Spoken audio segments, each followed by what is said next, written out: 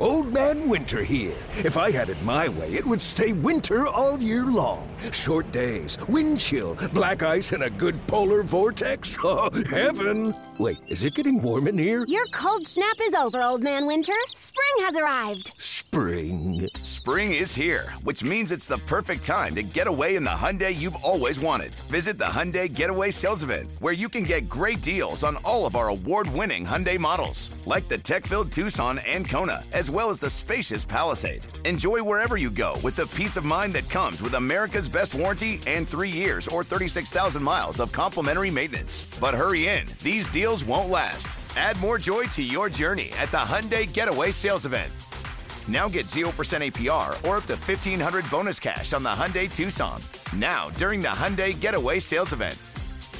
Offers end soon. Call 562-314-4603 for details.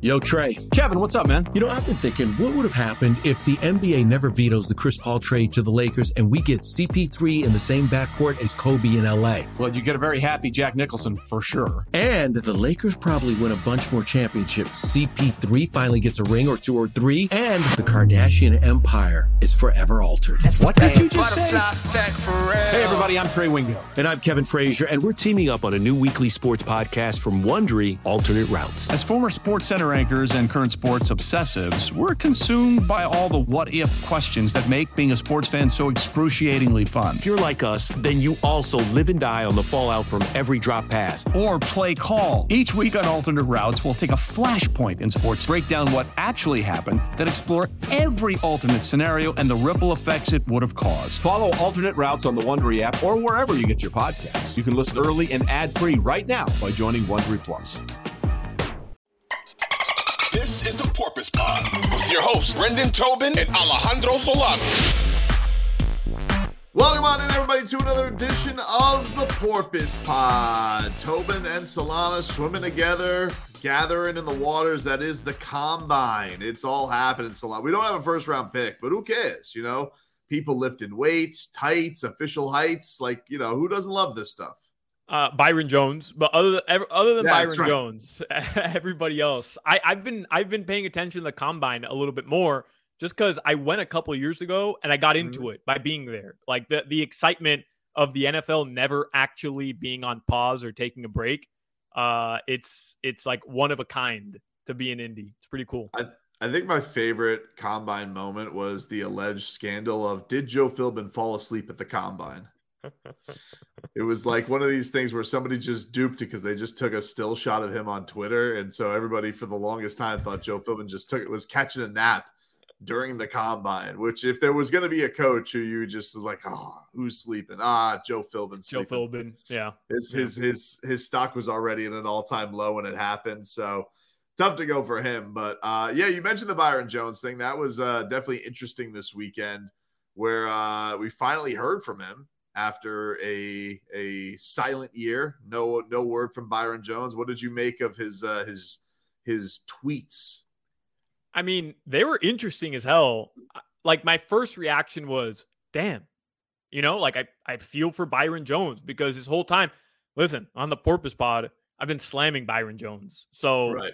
I really just felt, and truthfully, I feel like the Dolphins also, not that they were putting him on blast, but they didn't do him any favors either by talking about the severity of his injuries. It was always kind of this dance of, well, we're hoping he'll be back. And then by the end of the season, Mike McDaniel kind of would just be like, yeah, he's not coming back. But they never really elaborated on how severely injured he was. You know what I mean? Like, if he was relaying this message that came across in those tweets, which was, I can't run or jump anymore. Like, why wouldn't the Dolphins have come out and said, yeah, like he's messed up. You know, these surgeries haven't gone well. His rehabilitation process hasn't gone well. Like, he's messed up. And the Dolphins never really took that approach. So from our perspective, everything we were seeing from the Dolphins end was Byron Jones just doesn't want to play because he doesn't want to risk further injury and mess up his future, contracts. And that upset us and Dolphins fans. But now, I don't know, like there's clearly two different sides of what's going on. That's the way I'm viewing it. And like, I feel for Byron Jones. Some of what he tweeted, I don't agree with. where he's saying, to the young NFL players, don't take those needles, don't take those injections. It's not worth it in the long run. And that's easy to say when you have $18 million in the bank, right, Tobin? Sure. Listen, I took a lot of needles and injections, and they were all well worth it. No, look, I get it. Football is a brutal sport. It is sad to see things like this where a guy is at this point in his career, and I'm sure that it's a depressing thing to be away from the game that I'm sure at one point he did like playing or was very good at playing, and that he came to this Dolphins team with a lot of high promise. Basically, gave him one decent year. And it's like, the thing that it probably was the biggest domino effect from Byron Jones was just pissing off Xavier Howard.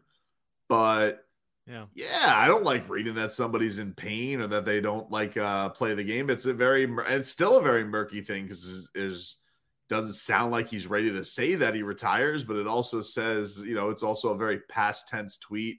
And it sounds like he doesn't have any heart of playing football anymore. It doesn't sound like he's willing to go through it anymore. And if that's the case, then, don't. It's, you want the guy to protect himself in that case because it's already a dangerous enough sport. It's already, as we saw very much this year with the Dolphins quarterback, it can be a crazy thing. Your lights can get shut off.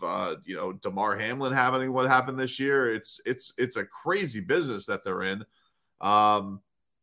It was just I think it was just so random to get it out like that, to comment on it as almost a message, as a warning to the future draft class.